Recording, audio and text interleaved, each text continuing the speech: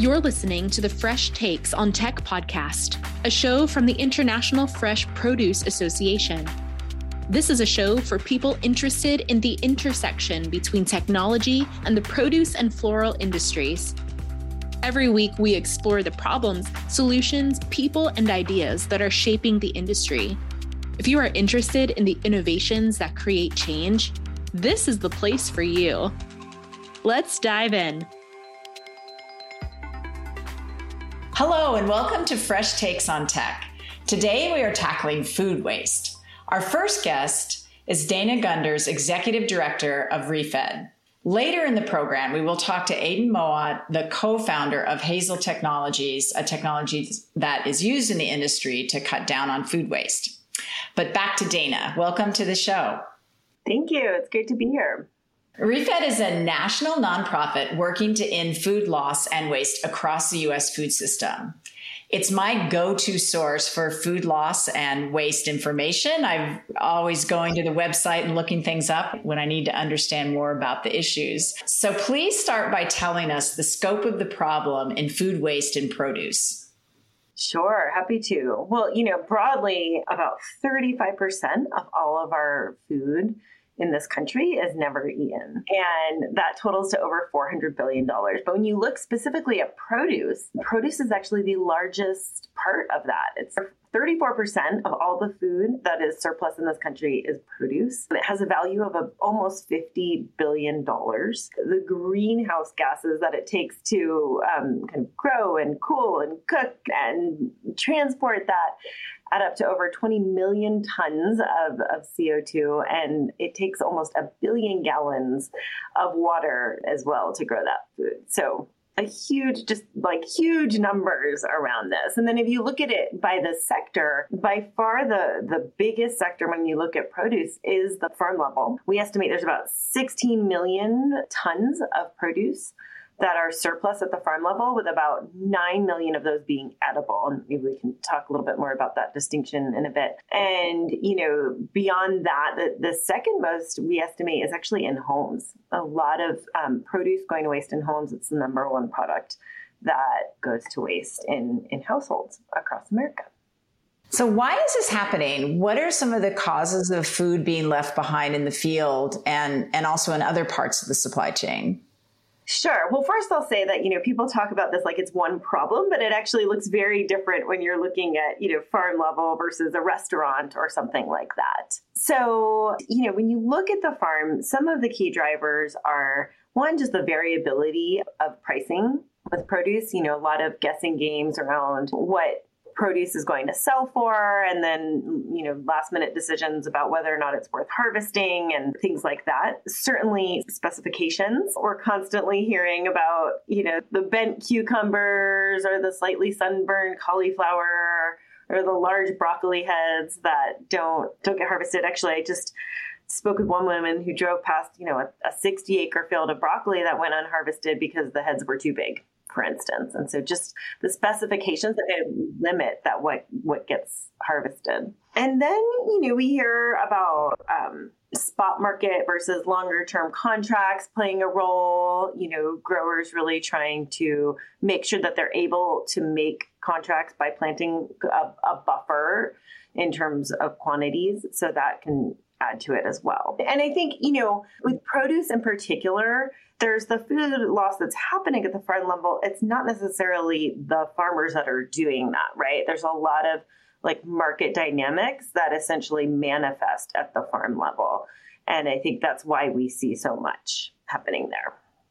So what are some of the solutions out there that you're seeing, especially at the farm level? What types of things are people doing so that not as much food waste is happening? Probably the most notable thing we've seen are some of these companies that are popping up and trying to buy up some of the surplus, or they like to call it imperfect produce that is out there. We've seen companies like Imperfect Foods get to, last I saw, like a $700 million valuation just for buying up, and now they've expanded beyond just produce, but really being able to absorb some of that slightly, awkwardly sized or shaped or colored product, as well as just the surplus that happens or some of those rejections that take place. But in addition to that, we're seeing larger chains start to play around with the idea of offering, expanding their specifications or offering, some of these quote ugly lines separately. I think we're still waiting to see what I think is one of the fundamental solutions, which is just reevaluating what the main specifications are for produce, by the large buyers, and seeing if we can actually expand those to include, a little bit wider variety of color, shape, size, ripeness, etc. So is some of that, and it seems to be happening, a little bit of consumer education, like maybe your produce doesn't have to look perfect and you'll still buy it so that it doesn't get left in the field. Yeah, exactly. And I think that's where some of these companies like the Imperfect Foods of the world are having an outsized impact, because beyond the, what they're able to buy directly, they are starting to shift the consumer tolerance, I would say, for different looking product. Similarly, farmers markets, more and more as farmers markets are out there, I think they are also changing people's just expectations around what produce is supposed to look like. So hopefully all of that can add up to also provide grocers and others the ability to, just test out what it would mean to expand their specs.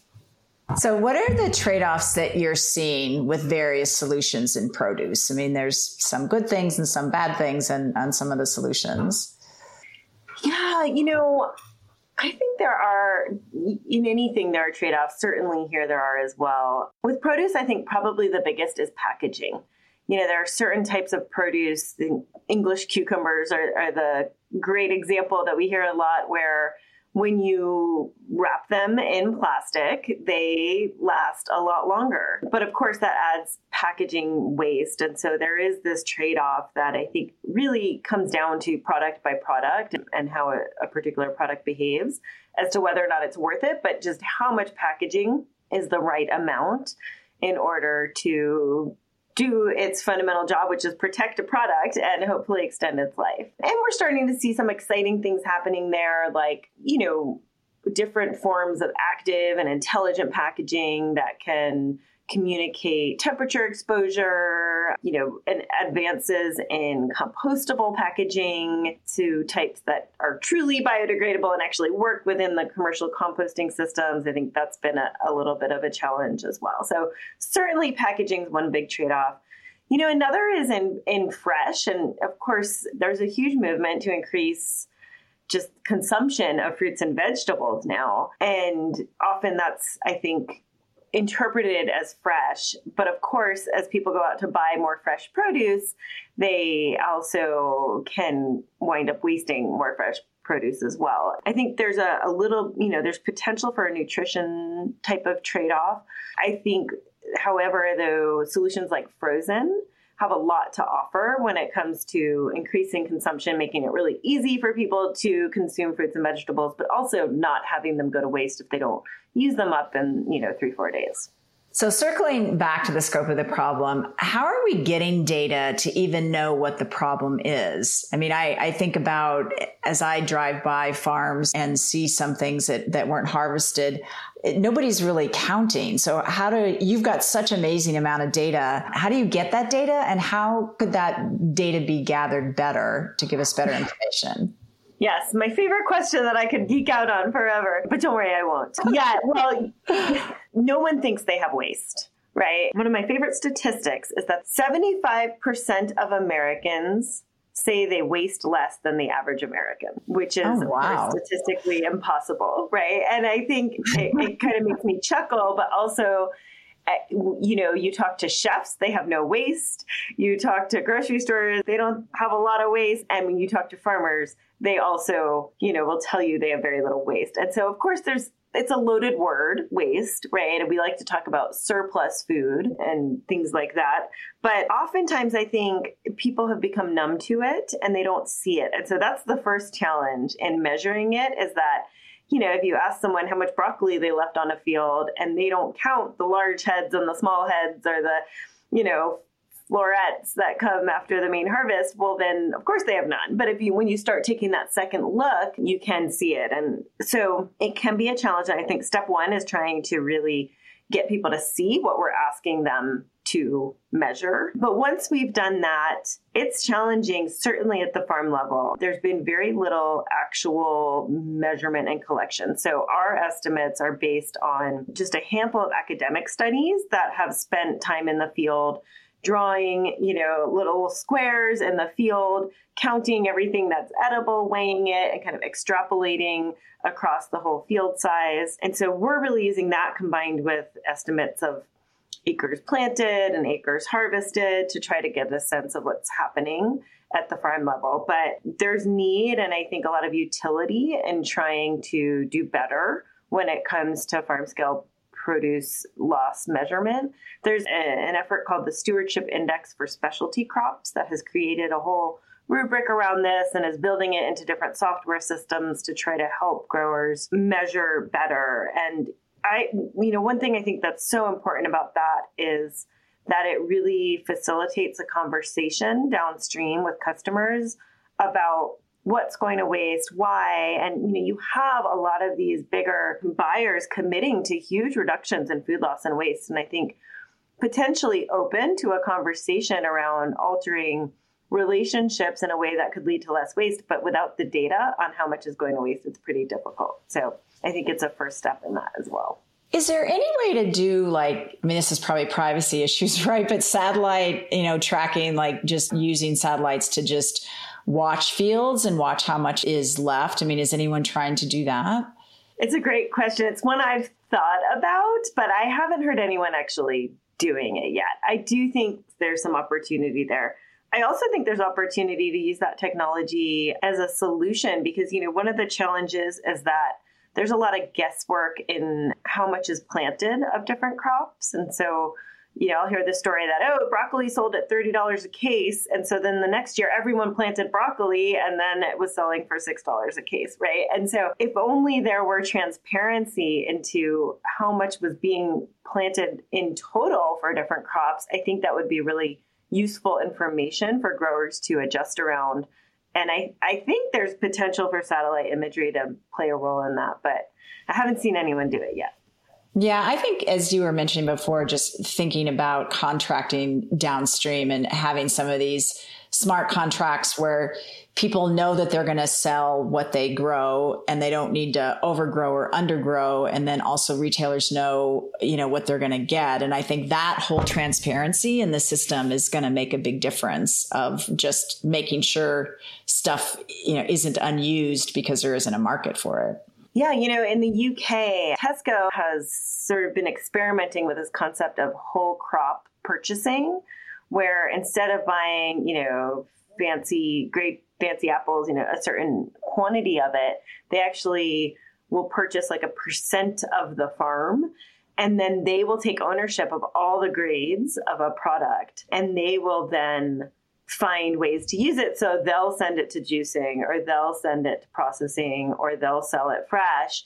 And it really spreads the risk around in a different way. So I'm fascinated by that concept and trying to use it here, if possible. Yeah, that's a great idea. I was also talking to a woman in Australia recently, and that's working with some technology throughout the chain. And in Australia, it's much more vertically integrated, where you've got, the retailers will own the farms or own the product that comes off the farm, similar type of thing. And so then you've just got, you're making different economic decisions when you're sharing the risk. So that does make sense and maybe a way to move some of our system.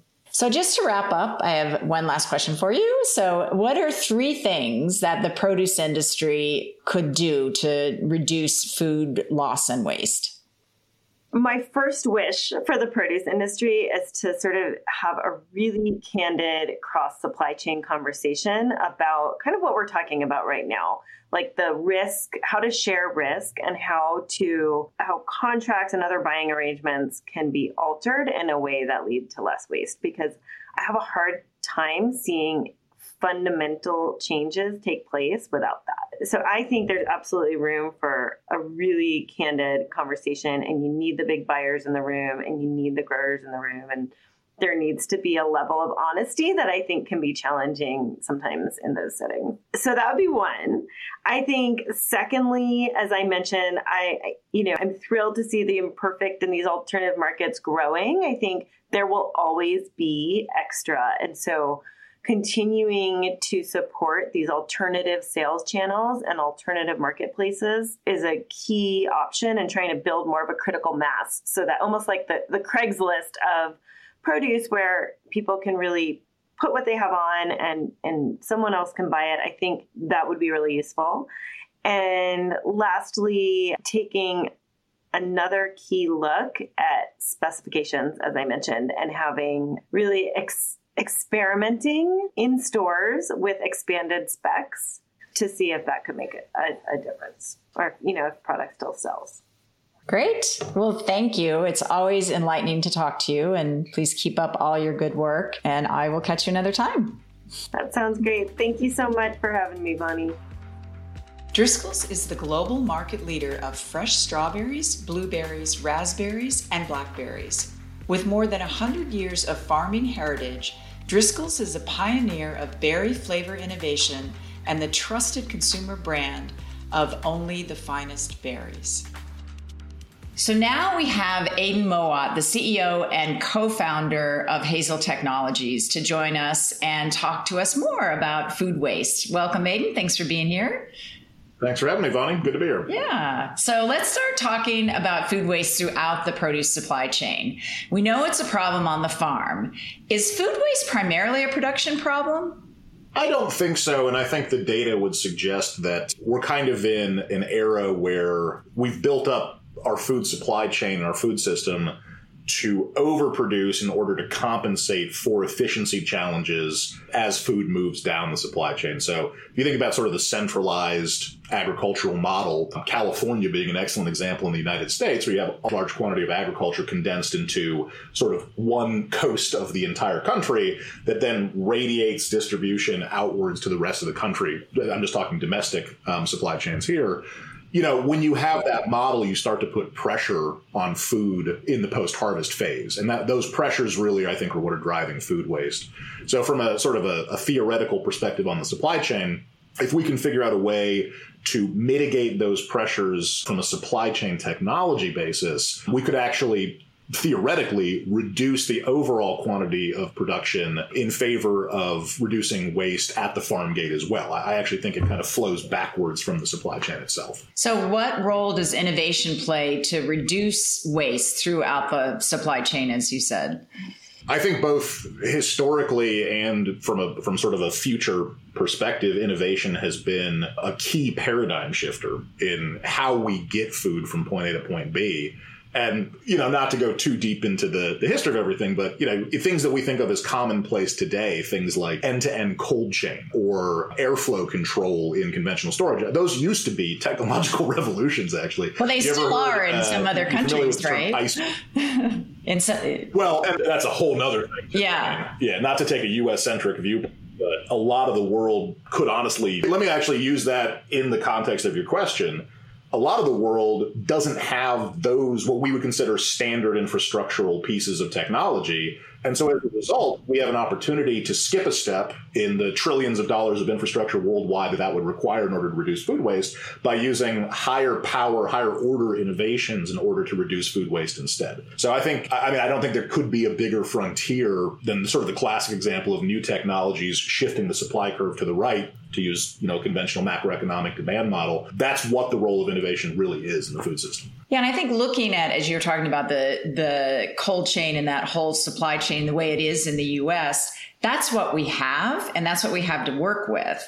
And so when we think about bringing new technology in, in the U.S., we're not going to replace all that. So how do we bring new technologies in that kind of lessen the problem while still working within that supply chain that we have? Yeah, I think that really is that's the innovator's dilemma in post-industrial settings. And it's a critical issue. One way, I'll just talk about it from sort of a framework perspective, but the way that we think about it, the way that I think about it, and we meaning Hazel, is every time you sort of build a new component of a supply chain, a machine or a piece of infrastructure, essentially a permanent piece of technology or engineering, you're shaping the food supply chain to go through that checkpoint. And that oftentimes can obsolete other equipment, that can change the standard of production technology in specific supply chains, et cetera, often leading to this sort of invest and replace cycle, which certainly has its place. I mean, technology continues to grow. There are certainly better pieces of HVAC equipment, today than there were 10 years ago, et cetera. But I think a more powerful form of innovation is the one that doesn't intersect with that invest and replace cycle. It's one where you can have an additive technology, much in the way that if you think about digital architecture, you have a technology stack. The operational resources stay the same, but you increase the efficiency of the application by increasing the layers of digital technology. We look at it the same way. There has to be room within the existing architecture to create better solutions that don't rely solely on that architecture to deliver results. So I think that's the real innovative challenge there. Yeah, and real challenge because you can't, if someone has already invested so much money, the switching cost, if you ask them to completely change over to some other different system, the switching cost is just going to keep them from doing that. So if you can do something that's more additive, which I think brings us to Hazel. So why don't you talk a little bit about Hazel and what the company does and what innovation you've brought and how it fits within the system that we have now. Yeah, well, let me contextualize it, too, within that particular question. We wanted to find a way to add to the tech stack of standard operations in the supply chain today, whether they're in the post-industrial setting or whether it's in a more global context, an area that's perhaps a little bit less infrastructural heavy. And so the opportunity that we saw to do that was through controlling conventional biochemical signaling pathways in perishable food. The nature of perishable food is such that it is alive. And that's true even of things like cut meats, where this is a bit of a rough analogy, but you can think of a piece of meat as essentially just a very injured animal. I know that's a horrible way of framing it, but from a biological perspective, it's actually fairly accurate. So if you'll forgive me the macabre analogy, the point being, when you have these living processes, they're undergoing aging, they're undergoing interactions with other biological organisms in the environment, mold, yeast, etc. And so we got interested in figuring out if we could find a way to control those processes from within the storage and transit system. There are plenty of post-harvest controls, various chemical applications, things of that nature that have been done for many years, kind of at the point of harvest and in maybe bulk post-harvest settings, but nobody has ever really tried to apply active biochemistry into the storage and transit piece to try to extend those shelf life and preservation benefits as the food moves downstream. So we said, well, everything comes packed in something, whether it's a box, whether it's a reefer, it's got to move from point A to point B.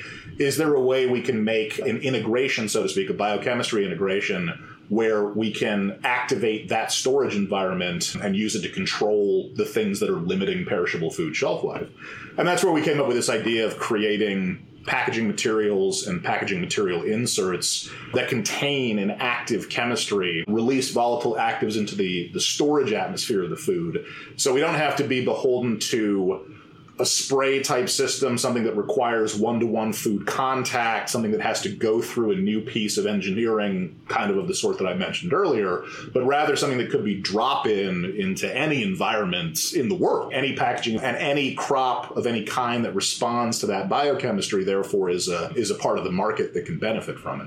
And so that's what we did. We created sachets, pads, papers, things that contain storage materials that we have incorporated an active ingredient into and then can control the release of that in storage environments for perishable food and use that to control the aging process in food.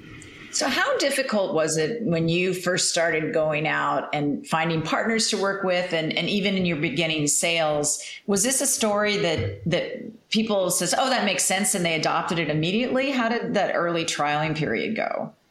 It's a good question that is partially answered by the fact we got off to a bit of a false start when we thought we had identified our key market and key market partners in deploying the technology. We kind of started way downstream in the distribution and retail segments. And to be honest, no, we didn't get a lot of traction. And I don't think that was the fault of anybody that we were working with. I think that the truth is that those types of technologies distributors, retailers, et cetera, they're not used to seeing that type of technology, and they don't have a clear use case for how they would deploy it. Their workforce isn't oriented that way. Their supply chains are a little bit ex post facto, et cetera. So we learned that lesson. This was back in 2016, honestly. And we decided that we wanted to work directly with the folks that are fully upstream, the growers, the packers, the supply side of the equation. When we got there and we started getting out to farmland and actually working directly with farmers and packers, we found they are aware of the problem. I mean, I think that there's nobody in the world that's more aware of food waste than the people that produce and sell the food. And so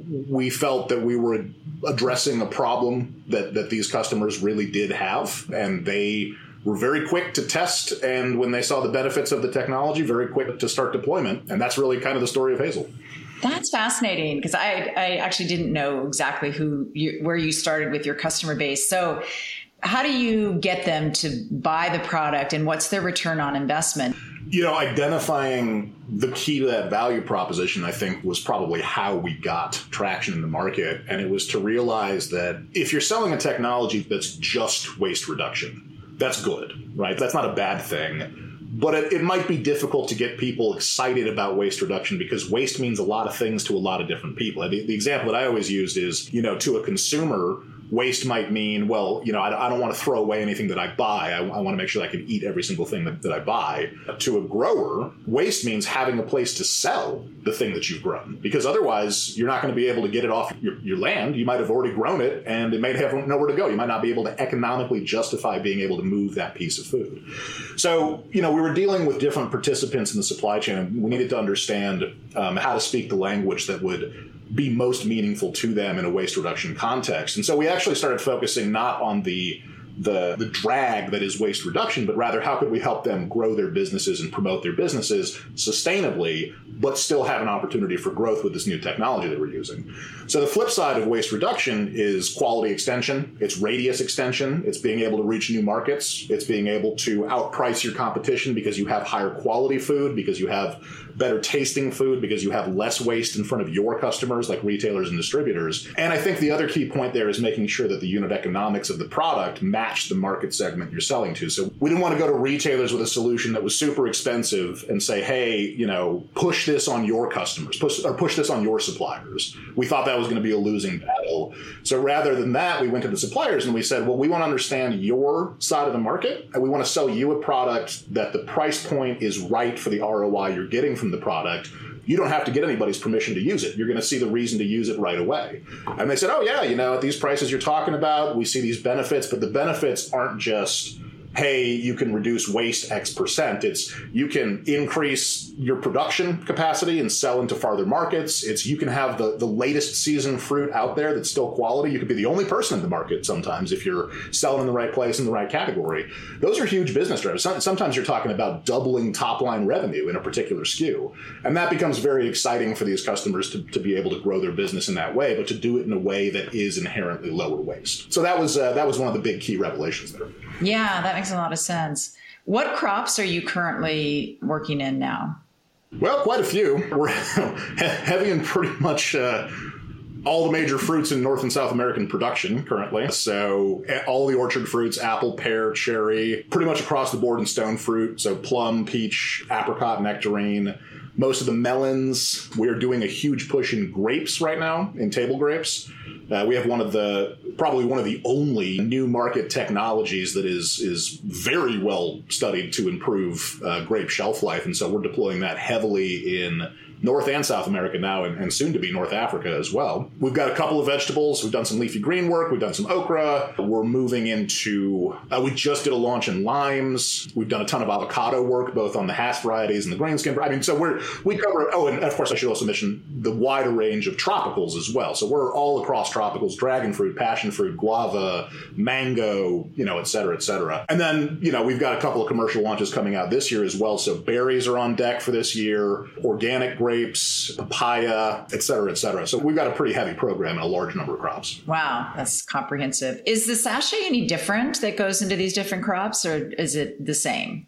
We try to keep the same form factor, meaning for the most part, we like the sachets to look this. I should also point out, by the way, we have many SKUs. We don't just sell sachets. We have, things that treat controlled atmosphere warehouses and things that treat bins. And so, but, across the different crop categories that are packed out in the master case pallet type configurations, we like the form factor to look the same. Now, that doesn't mean they're getting the same chemistry every single time. We do have the ability to control and optimize the dose rates that we deliver on a per unit biomass and a per unit respiration, honestly. So you're talking different crops have different respiration rates, et cetera. That knowledge base, that technical sales piece is something that comes along with product deployment. And so we work heavily with our customers to understand how to do those applications, where those differences lie. It might seem as simple as just putting a sachet in a box, but you'd be surprised how, if you do it right after harvest versus, a holding period versus a cooling period versus what, you might actually see different results. And so we work with our customers to understand how that fits into their supply chain system. So yeah, there are definitely some differences.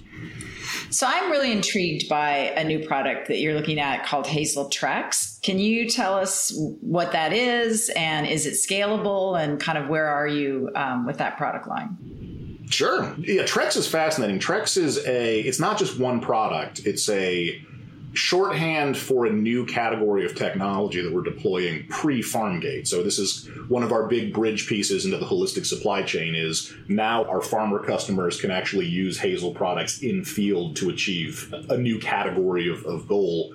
And what Trex is, to get the technical piece out of the way, it's essentially a technology that allows us to obtain genetic information about the status of a harvest cycle in a given crop using a technology called qPCR, quantitative PCR analysis. So there are some key market issues that we focus on with each iteration of a Trex product. The one that we launched in 2018 was into the kiwi industry. And so we did a lot of work with that in New Zealand. And then this year we're expanding into Italy, Chile, and the US as well, where bud break and the application of bud break enhancement is a major challenge to kiwi farmers in ensuring that they have uniform yield and therefore uniform post-harvest quality. And so what farmers of kiwis can do is take a Hazel Trex kiwi kit. They go to the field, they can take a kiwi, they mash it up, they send us a sample of that kiwi with whatever level of sampling rate they want. I mean, you can do one an acre, you can do one every half acre, you can do one every row. We give them a readout within a couple of days that says, okay, we understand the key markers of this kiwi plant. We're able to tell you that you need to apply your bud break enhancer in this 72-hour window. That's going to maximize your yield and your post-harvest quality, et cetera, et cetera, et cetera. Customers all of a sudden see a 15% increase in yield per acre, just astronomical numbers. And that's an example of how we leverage that qPCR platform to solve a specific challenge in a specific crop. Very cool. So I'm really looking for a future where data like that you get goes all the way down the chain to, say, Walmart, and they know what's coming and how long it will last. And there's, it really tightens up the whole supply chain, and growers get, they know what they're going to sell. They know the price that they're going to get. Do you think that's a future that's going to come with technology? I think so. I mean, I think you have to remember this is a new category of information entirely. There's all kinds of methods for trying to figure out harvest timing, chemical application timing, storage timing, et cetera. Aerial photography, satellites, in-field monitoring, you name it. There's many different ways of approaching it. I'm not familiar with any of those technology models that provides you per parcel granularity on the literal genetic information of an individual crop plant in whatever area you like. And so we have the ability to build a database of information so specific and so quantitative that it's just a new frontier entirely from what's being done with kind of aggregate overview type data. And I think that the ultimate game plan for that is how do we use that to not only improve outcomes for the customer directly, but how do we take that as a company that provides shelf life solutions, that provides logistics and information solutions all up and down the supply chain? How do we take that information and use that to improve outcomes all the way until the point something gets eaten? So yeah, that's the future that we envision for sure. Yeah.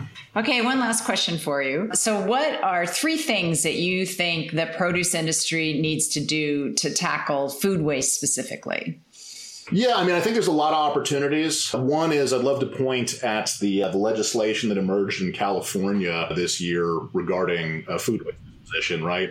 So I know there's a lot of controversy around that as well, because one of the challenges there is that the government sort of said, well, we have to do this, and that's fair.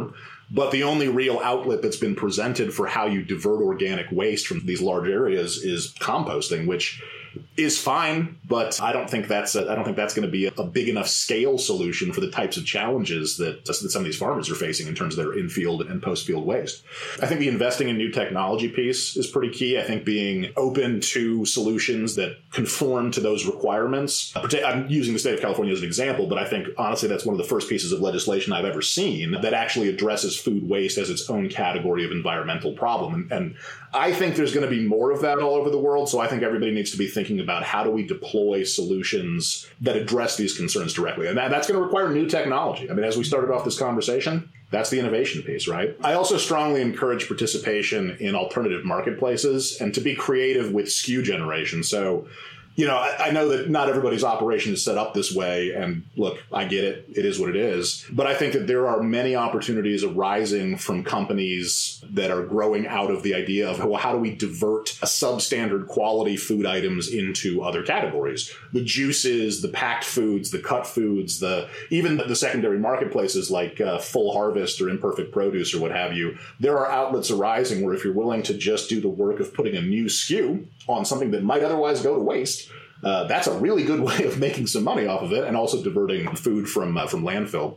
And then lastly, I think the engagement piece between farmers and between regulatory bodies, I think, is critical. I know that nobody in the farm industry is a stranger to the idea of lobbying. It happens with the U.S. Farm Bill every single year, or every single year that there is a U.S. Farm Bill.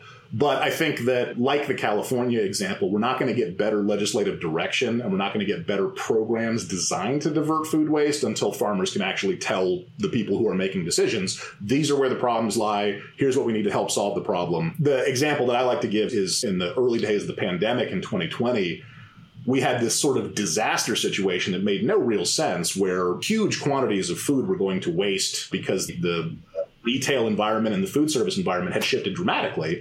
Meanwhile, you also had through-the-roof demand at public food distribution NGOs. All of a sudden, you had this weird situation where demand was super high and supply was super high. And meanwhile, the government was giving out free money. And the free money did nothing to resolve that issue whatsoever. And so the question becomes, what could we have done better with that resources? How could we have directed those resources to set up temporary supply chains, to improve market outcomes, to figure out new ways of distributing food that would otherwise go to waste? I think that might have been a better policy direction, to be completely honest. And I think that if we had the ability to have a good feedback mechanism or a tighter feedback mechanism between the growing community and the folks that were legislating, both in state government and in federal, that could have been something that we could have avoided or at least mitigated the damage from. So those are kind of the three categories that are off the top of my head. Lots of opportunities out there, I think. Yeah, great. Well, thank you very much for your time and very thoughtful engagement. And we'll talk to you again soon. Thank you very much. Always a pleasure, Bonnie. The International Fresh Produce Association is bringing new technology to solve industry's big challenges through the new Fresh Field Catalyst Accelerator. The 6-month immersive program works with technology companies outside of produce and floral to experience the challenges in our industry and develop innovative solutions for a healthier world. Applications are due April 4th. Find out more at freshproduce.com. You've been listening to Fresh Takes on Tech, a podcast from the International Fresh Produce Association. Keep connected with us by subscribing to the show in your favorite podcast player. If you like what you've heard, please rate the show. That helps us keep delivering the latest on produce technology. Thank you for listening. Until next time.